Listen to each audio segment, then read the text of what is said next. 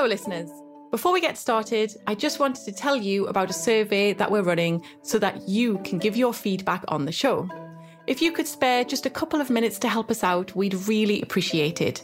Just click the link in the episode description or go to thisstudyshows.com.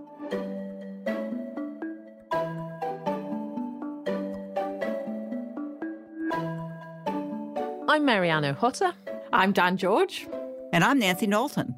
This week on the podcast, we're bringing you a collaboration between This Study Shows and the Earth Optimism Alliance. So a big welcome to our guest co-host, Dr. Nancy Knowlton. Nancy is one of the brilliant minds that started the global Earth Optimism movement.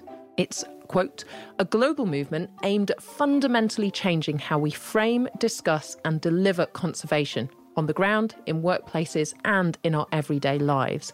And they focus on highlighting stories of hope. So, Nancy, before we dig into what Earth Optimism is and all the great work going on around the world, could you first introduce yourself and tell us about your work? Sure. I'm a coral reef scientist, at least originally. I'm now, quote unquote, retired, but that doesn't seem to have stopped me from working. And I'm still wrapping up some research projects, but more and more, I'm spending most of my time working on conservation successes, finding them, trying to understand them, and publicizing them. Oh, Brill. Thanks so much for joining us this week, Nancy. We're really excited to hear all about the origins of Earth Optimism Alliance and why you think that positivity is the best communication strategy. And you've brought along some inspiring case studies to share with our listeners, right? Yes, I wanted to share with your listeners some examples of the kinds of things that could be defined as Earth optimism. At our Earth Optimism Summits, we often have conservationists and researchers share their stories of hope.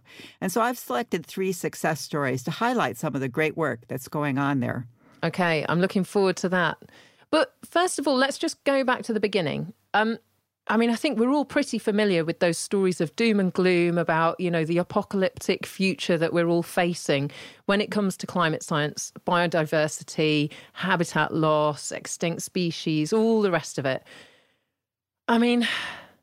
It kind of, for me, makes me remember just how serious the situation we're facing is. But when did you start to think that optimism was actually a better approach? Well, I have to say that I did also grow up in the kind of doom and gloom world. As I mentioned, I'm a coral reef biologist. And when I started off in the mid-1970s, I've been at this for a while now, the reefs were in pretty good shape on the north coast of Jamaica, which is where I did my doctoral research. And we took those reefs for granted. Because they didn't seem to be in trouble. Now, we knew there was overfishing, but the corals looked beautiful. And then within about a decade, the corals were all gone. We went from 70% living coral to 10% living coral, really, over the course of just a few years. So it's not like I started off all cheerful. Very early on in my career, I saw how quickly a whole ecosystem can really fall to pieces. But eventually, I found myself at the Scripps Institution of Oceanography at the University of California, San Diego, and I was involved in setting up a new program which was focused on training students to create solutions for the problems that the ocean had. And we would always lecture these students at the beginning. In fact, they were from a variety of fields, not just biologists, but also climate scientists, economists, anthropologists. So we started off every summer with a bunch of introductory lectures just to get everyone more or less on the same page. And we'd start those lectures with all the terrible things that were going on in the ocean, not just coral reefs, but overfishing and dead zones, you name it. There's plenty of bad news. And we did that for a number of years. And eventually I came to doubt this way of starting the course because I thought of the class really as, or the whole program as kind of medical school for the ocean. But in medical school, you don't teach students to write obituaries, even though we all wind up with obituaries. So I thought, well, why are we training our students to write ever more refined obituaries of the ocean? And so that really is where I started thinking about focusing on the solutions rather than the problems. Began with a series of symposia called Beyond the Obituaries, Success Stories in Ocean Conservation. And then with some colleagues, we launched a Twitter campaign, #OceanOptimism. And that's what eventually led to the Earth Optimism program at the Smithsonian. And how successful was that hashtag Ocean Optimism? Were people like, oh, this is really great and got on board with it? Or were they a bit like, what? There's nothing to be optimistic about. Well, actually, when we first started the Beyond the Obituaries Symposia, I did have a colleague write me and say, you can't spend a whole day on success stories in ocean conservation. There aren't that many. And in the end, we had so many that no one was allowed to talk for more than 6 minutes. And so initially there was some skepticism. That was in 2009. By 2014, when we launched #OceanOptimism, there was a lot more enthusiasm. And it has gone viral in a modest sort of way. About 45,000 different Twitter accounts have used it. And it still remains, interestingly enough, a really good way to find ocean success stories on Twitter because people use it to flag them. Oh, brilliant. Nancy, do you worry sometimes that focusing on optimism, even though it's obviously a kind of a necessary counterpoint to all the doom and gloom, might give some people a pass and they kind of go, oh, look, here's a happy story about coral reefs. Here's another happy story about humpback whales or, whatever it is. I don't need to worry now. It's probably fine.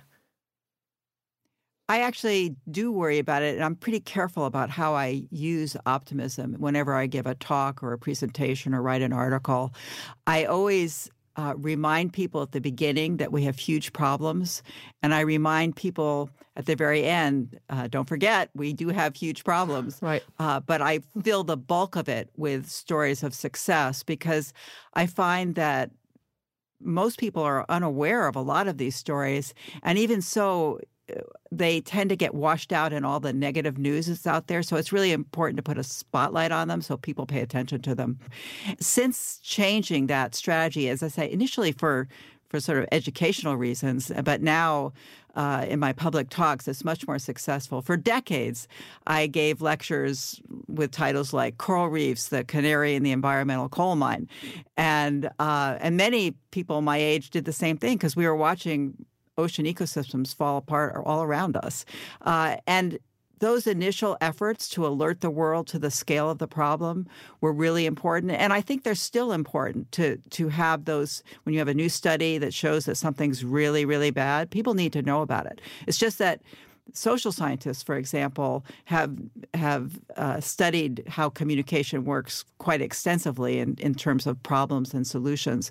And their research shows very, very clearly that if you give people a huge problem but no solutions, it tends to lead to apathy, not action. And I find the same thing whenever I make presentations these days as well. Yeah. So people become more engaged. Absolutely. We heard from Per Espen Stoknes in Series 2 of This Study Shows, and he was talking all about apocalypse fatigue and how that basically kills engagement, and that there are pretty simple ways, including telling optimistic, positive stories, which people can engage with and see themselves in, kind of embed into their identity of what kind of a person they are. And then all of a sudden, they are in it. They're one of the soldiers kind of fighting for the cause. Sure. I think that's a really good point. And as I say, I've found this myself over and over again. I've had, I don't know how many students come up to me after my public talks saying, I almost left conservation because it was such a depressing field. And it's your work that has made me realize it's worth going on. Yeah. Now, Nancy, tell us, how did we go from Ocean Optimism to the Earth Optimism Alliance? And tell us a little bit more about the summits that you organise as well. Sure. So when I moved from the Scripps Institution of Oceanography to the Smithsonian's National Museum of Natural History, it was at a time at the Smithsonian where people were becoming increasingly interested in growing the conservation activities at the Smithsonian. It's not that there wasn't a lot of conservation going on, but it was scattered around different parts of the Smithsonian. It's a very big organization. And so there were some brainstorming sessions about how to make the whole greater than the sum of its parts. And so after listening to my colleagues say, we really need to reach the public in terms of what we're doing and conservation activities generally. I told the story of ocean optimism and how it had been this idea that was hatched at this tiny little workshop on the outskirts of London and had grown to be so successful. And that success revealed a real hunger for hearing about positive stories. And so I sort of threw out, at the end, I said, well, we could have an Earth Optimism Summit. Little did I know that it would consume the better part of the next 2 years of my life and create a lot of anxiety, but it was all worth it in the end. So that's amazing. So it was just like an off the top of your head suggestion. It was. Oh, my goodness. It was. Well, I mean, of course, it's something I've been thinking about, but that's where off the top of your head usually comes from, something deeper down. But so we had the first summit in 2017, and we had another big summit in 2020. Of course, because of the pandemic, that one was virtual. And the Cambridge Conservation Initiative has also had Earth Optimism Summits in 2017 and 2021. And there have been a lot of online optimism events as well by partners actually all around the world. And so it's gotten to be a kind of regular part of conservation programming. It's now gone from being like once a year big summit sort of situation to a growing collection of people. And that's really what the Earth Optimism Alliance is.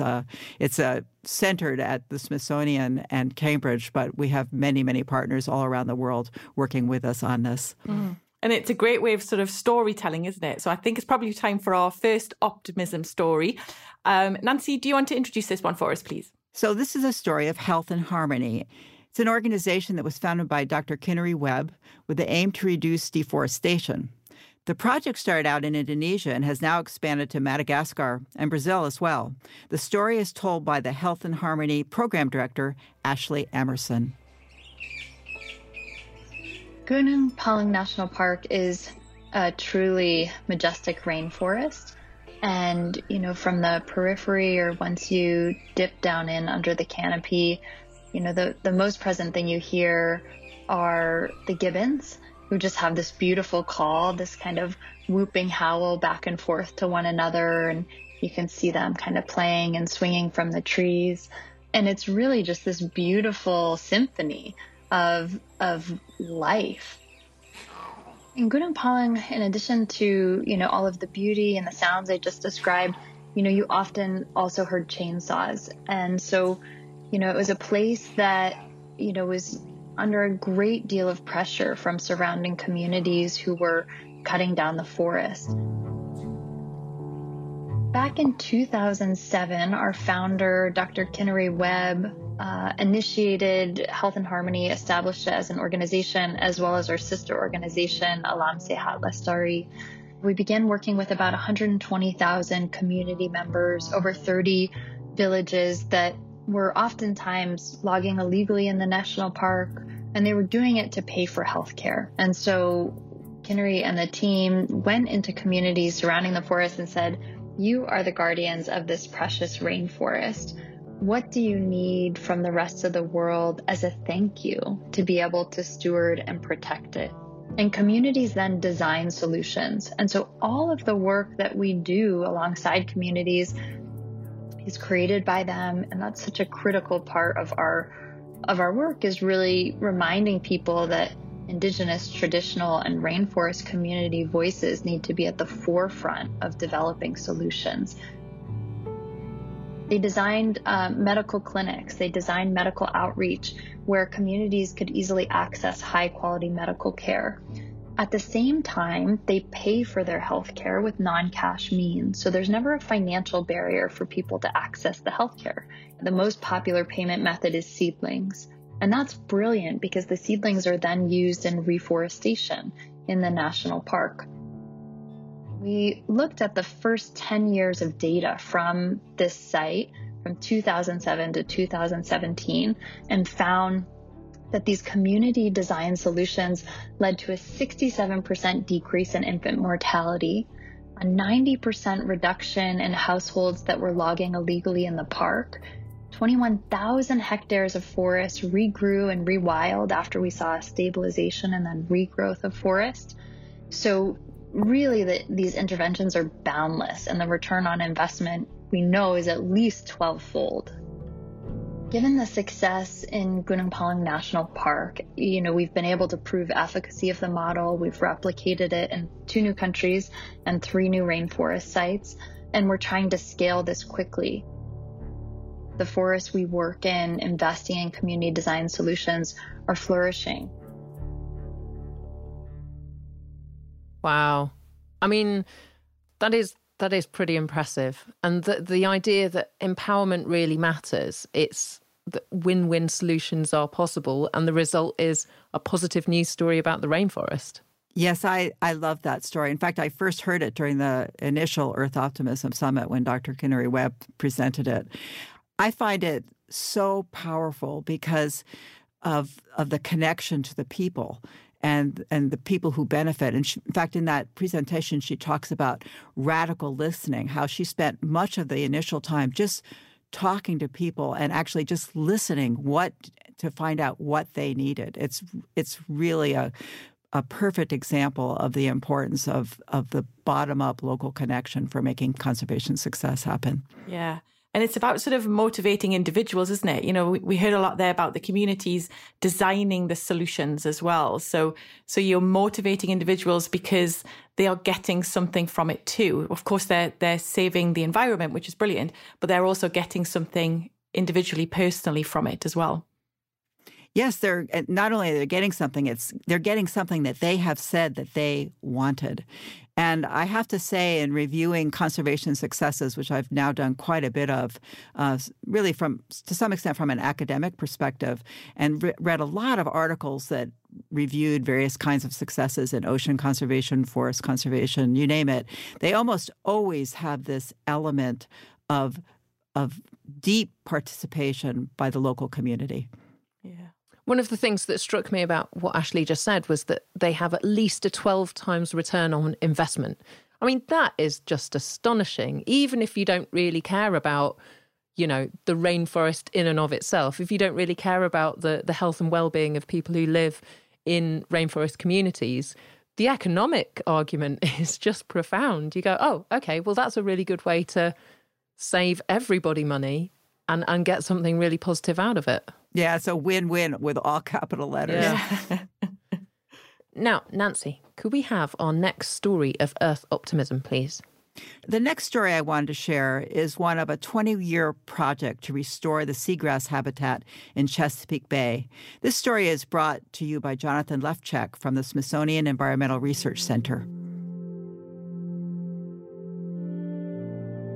There was an interesting study that came out a couple of years ago that looked at the prevalence of different ecosystems, different biomes in popular song lyrics. And expectedly, rivers and mountains and valleys were all at the very top of this list. Seagrasses, wouldn't you know it, very bottom. In fact, they were lumped in with algae, pond scum, the stuff that you see floating on the tops of lakes and rivers and things like that. Seagrasses just aren't out in the public consciousness yet, even though we know they're incredibly valuable systems that provide huge services to humanity. Here in the Chesapeake, the mid-Atlantic region of the Western Atlantic, there's one particular species of seagrass called eelgrass, or Zostra marina is the scientific name, and tends to grow close to shore. So you could stand on the beach and look out, and it's essentially an underwater meadow. You just see the blades kind of waving gently in the surf if the water clarity is good. The mid-Atlantic region here in the United States is really interesting, and I think people are already familiar with it because it was, of course, the first site of a permanent European settlement in North America, that being Jamestown. It's really interesting to go back and read some of the contemporary literature. John Smith of the Pocahontas legend, he referred to it as a natural paradise. He said, and I quote, "Heaven and earth never agreed better to frame a place for man's habitation." In the 1930s, there was a combination of pandemic wasting disease and hurricanes that completely wiped out seagrass in these coastal bays. And for 70 years, they remained completely barren, just mud. Seagrasses from other populations outside of these coastal bays weren't reaching the lagoons either through seeds or natural expansion. They just couldn't reach it. The openings of these bays are very narrow to the ocean. And so it kind of has to be the right conditions to suck those seeds or those plants through that opening and then get them to establish inside these lagoons. It wasn't until the late 1990s that there were some reports of actual seagrass living, just small patches, in these coastal bays. And that led my colleague and mentor, Bob Orth, who's at the Virginia Institute of Marine Science, to initiate a seed-based restoration, where he would go around and collect seeds from other populations, like places in the Chesapeake Bay, and then he would bring them out and essentially just throw them into the bare patches and see what happened. And lo and behold, seagrass exploded. So I think it's fair to say that there was essentially no seagrass there in the 1990s. So 0 acres. And we've now reestablished, through the efforts of all these programs, over 9,000 acres of seagrass. My real interest coming to this project was to see, is life recovering? We have this wonderful habitat. We've built this habitat. Will they come? And the answer is yes. I've been swimming and seen sea turtles. I've seen 6-foot sandbar sharks. There's all manner of diverse, abundant life that's in these bays now as a consequence of all of this seagrass that's been restored.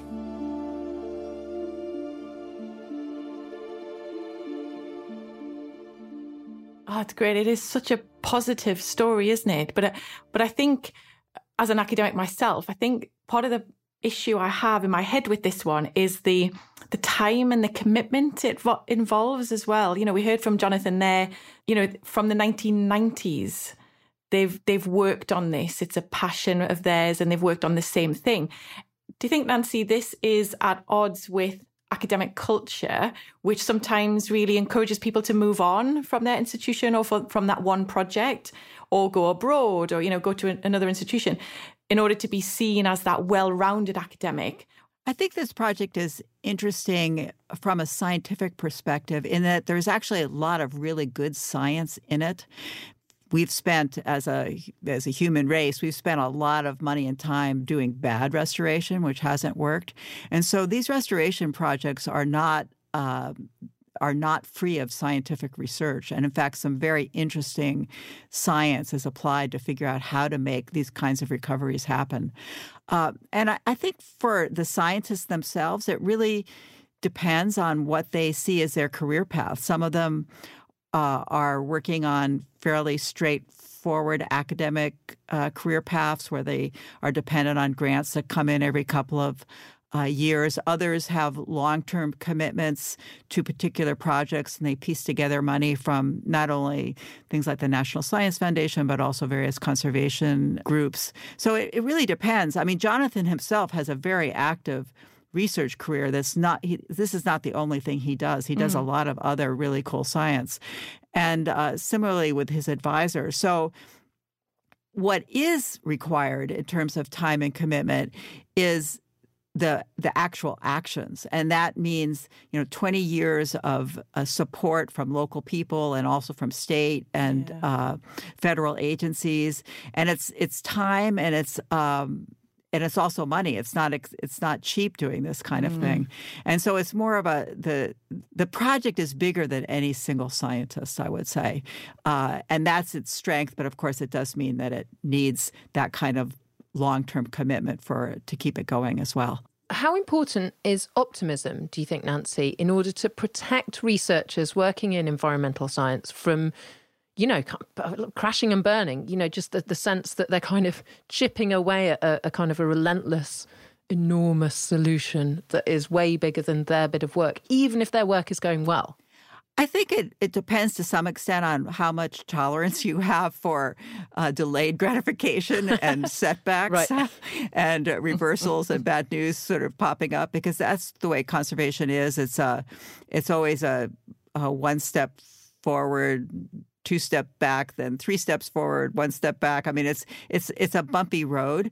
But I definitely think that the success is what keeps people going. And so there's a real phenomenon of burnout among conservationists because they get so overwhelmed by all the bad news. And there is plenty of bad news, and there will continue to be bad news. But if you can remember that there is things that are working and that you can play a role in making them work, that's what keeps you going. I know, for speaking personally, I try not to start my day without a piece of good news, and I try not to end my day without a piece of good news. And I find personally, at least, that's very beneficial. But as I mentioned earlier, students routinely come up to me and say the reason they're still in conservation is because they realize they can make a difference. Oh, that's cool. That's good. I remember good advice. Yeah, really good advice. I heard you begin a talk once sort of saying, Martin Luther King didn't start with, I have a problem. He started with, I have a dream. And I was like, oh, yeah. Good point, Nancy. It's all about how you frame the question, how you frame the action, and that's what gets people on side. And kind of with the zeal and the passion and the energy to keep going, like you say, on a very bumpy road. Let's have our final story of Earth Optimism. Nancy, what have you got for us? So the final story I wanted to share with you is the Wild Sevi Project, which has found a way to reduce human-wildlife conflict on the fringes of Indian national parks. My name is Dr. Kriti Karanth. I'm a conservation scientist with the Center for Wildlife Studies in India. For more than a decade, we've done research on human-wildlife conflict across India. And our research established that India is a high wildlife, high conflict country. What do I mean by that? We have about 80 to 100,000 incidents on average reported to the government. This is people losing crops, livestock, being injured, occasionally being killed, and having property damaged by interactions with large animals like elephants, tigers, bears, leopards. Our work established that fortunately the Indian government had set up a compensation payment system where if you did have a injury or loss, you could file a claim and you would get some value to replace what you've lost. That's when we decided that we needed to go beyond identifying human-wildlife conflict to actually trying to solve it. In 2015, we launched the Wild Sevi program. It's a toll-free number that's circulated to more than 600 villages around 2 of India's premier parks. If you have a leopard on your roof or an elephant in your farm, you call us. Our field staff arrive at the scene. They help assess the damage, assemble the documentation for the claim to be considered valid, and track it to ensure that people's claims are not rejected. Thanks to our efforts over the last 5.5 years, we've filed more than 18,000 claims, and people have received an estimated $800,000 back from the government. And although, financial compensation doesn't solve everything, it does certainly help make sure that people don't get frustrated, angry, and, retaliate by poisoning livestock carcasses or running electric wires that will electrocute elephants.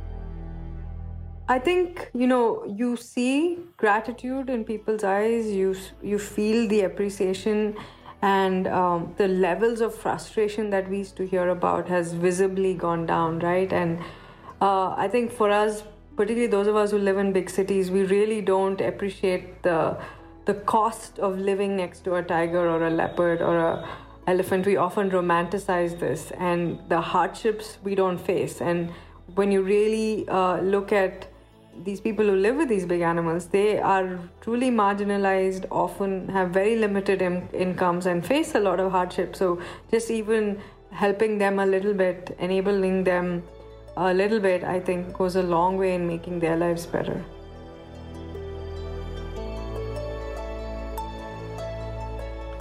What struck me about this one, Nancy, was how easy it is to be kind of rose-tinted about living somewhere with wild tigers. And then the reality of, being a subsistence farmer living with wild tigers is, tricky.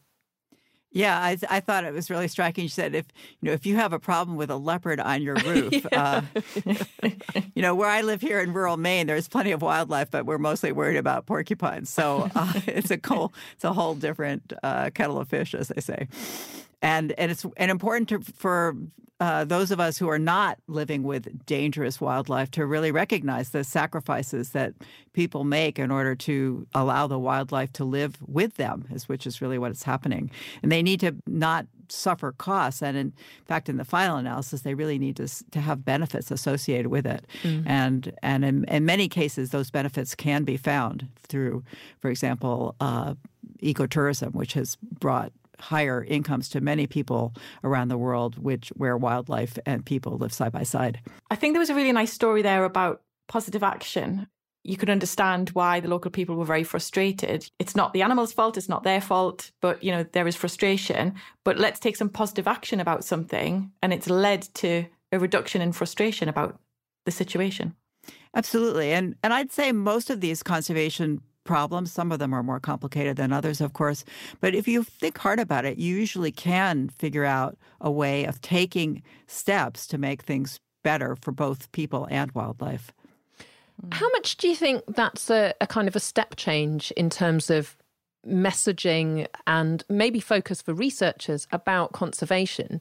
Because I feel like even in my kind of adult lifetime working in science journalism, we've moved from a kind of we should care about and protect the environment for the environment's sake to what feels more the case now, which is here are the human benefits, here are the ways that this will help us. And I sometimes worry that we're kind of pandering to how selfish and short-termist and thoughtless humans actually are, that we have to go, there's something in it for you. And I don't mean subsistence farmers on the outskirts of a national park in India. I mean kind of us more generally.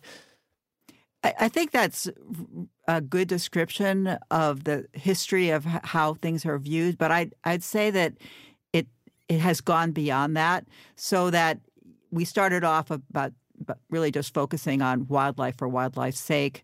Then we, as you mentioned, turned to a situation where, how can we as human beings benefit from wildlife? I do feel there's now a growing appreciation, again, for the integration of humans and wildlife, with both having a legitimate and valued place on the planet. Right. So it's not an either or. Yeah, I think one big part of that is the growth of indigenous voices in conservation, because they often have a very different way of thinking about the natural world than Western societies do. I've really enjoyed listening to your story, Nancy, and the three stories there. And it does give me a feeling of optimism for the individual stories. You can see how they've made a difference locally to what they're doing. Marianne, are you convinced that optimism is a good communication strategy? Yeah, I mean, I'm quite Eeyore-ish in my approach generally, and so I do worry that kind of too much optimism will help those people who have their heads in the sand, or people who are just in complete denial that there's, a pretty existential problem that we all need to be kind of getting in the harness to face. As Greta Thunberg says, the house is very much on fire.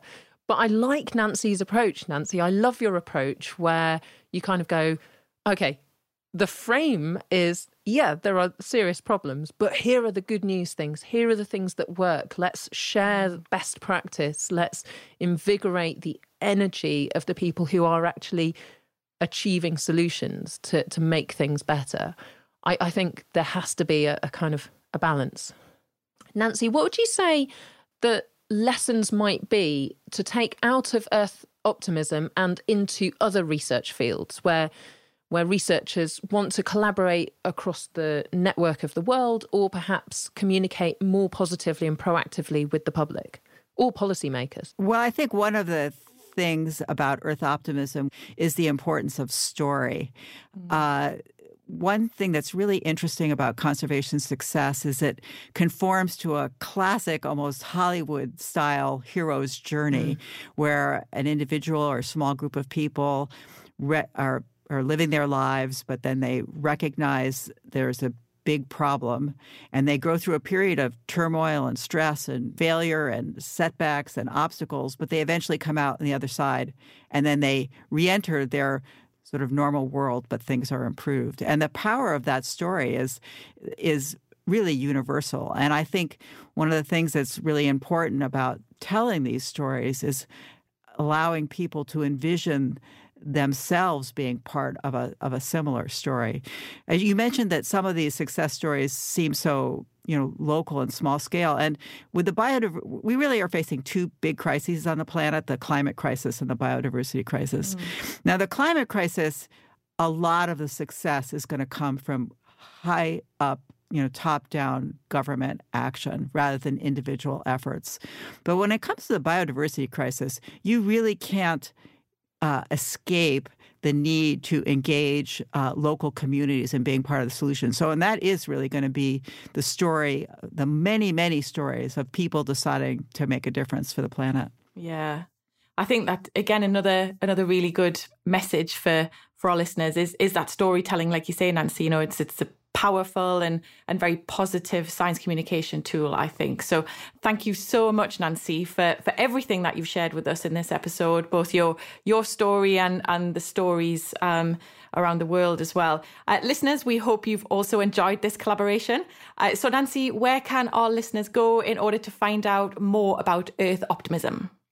Sure. You can go to the Smithsonian and look at the website earthoptimism.si.edu, or you can go to the Cambridge Conservation Initiative and look for earthoptimism.cambridgeconservation.org, or you can just Google Earth Optimism and find a lot of other things that aren't even on all those websites. That's cool. And then, of course, you can go on Twitter and search for hashtag Ocean Optimism and hashtag Earth Optimism. I do that every day, and there isn't a day that goes by where I don't find something successful that I didn't know about. I love that. Excellent. And I love that your vision is to move 1 billion people from overwhelmed to engaged. So hopefully, I think Dan and I will have signed up to that cause. Definitely. Yeah. So Definitely. Hopefully some of our listeners too. Hashtag Earth Optimism. Come on, guys. And where can we follow you on Twitter? And you can follow me at @CCitizens. I try to post something positive every single day. Brilliant. That's great. Thank you so much, Nancy. It's been my pleasure. I've really enjoyed the conversation. This Study Shows is a Listen Entertainment production for Wiley Research. It's presented by Marianne O'Hotter and me, Danielle George. It's produced by Maddie Hickish. The executive producer from Listen Entertainment is Nick Minter, and the executive producer from Wiley Research is Samantha Green.